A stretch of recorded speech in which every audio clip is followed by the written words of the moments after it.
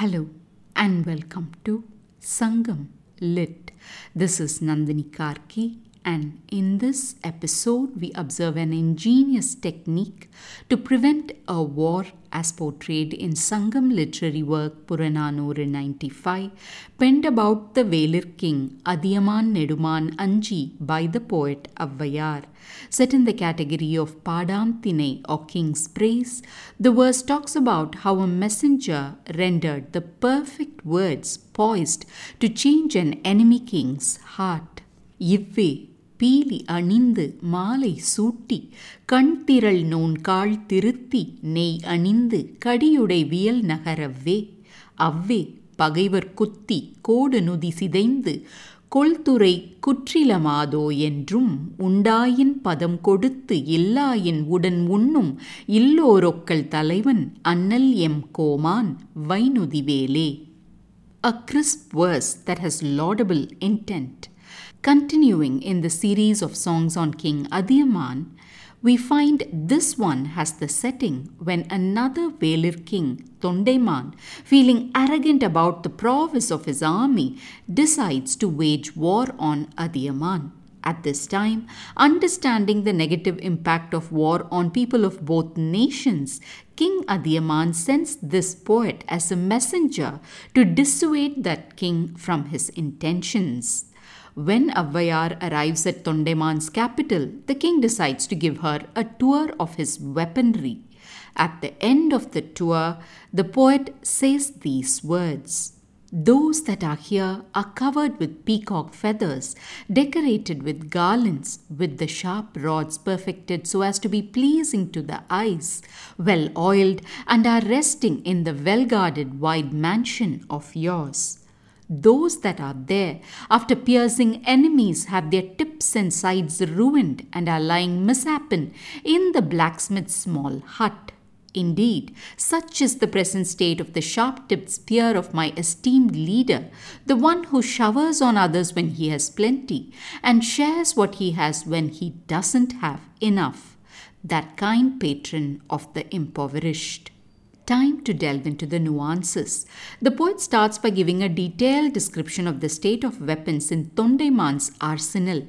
She praises how they look so dazzling, adorned with peacock feathers and tied with garlands. Not only that, the tips are sharpened to perfection and the spears entire are gleaming because of the oil coated on them. And she finishes by saying where these are located, that being the guarded and comfortable palace of this king. Now she turns to talk about the pitiable state of Adiyaman's spears, those utterly ruined because of their attack on enemies, with their tips and sides bent and out of shape, and lying now at the blacksmith's humble hut. Before she concludes, she describes her king as one who, whether he has plenty to give or not, he always takes care of those supplicants who come seeking at his door. The first thing to celebrate in this verse is the notion that a king then wanted to avoid war. That realization in a time when wars and victories were so high on their scale of priorities is something strikingly out of the norm. How does Avvayar go about fulfilling this wish of the king? To understand that, let's take a moment and revert back to the situation where she seemingly praises Tondaiman's well-polished spears and talks disparagingly of Adiyaman's broken ones.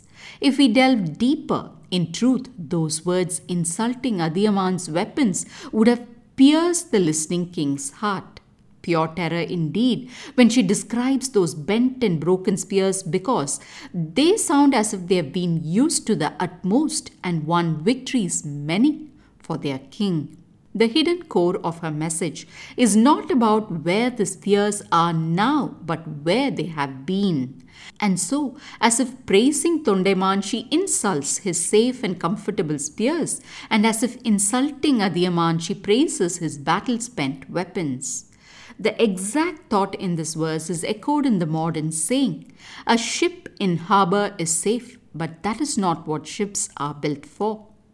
Isn't that a call to action from across the centuries to put whatever talents or resources that we are privileged to possess to good use? Thanks for listening to this episode of Sangam Lit and journeying with me to ancient lands and minds. Please visit nandinikarki.com to share your thoughts and do spread the word about Sangam Lit.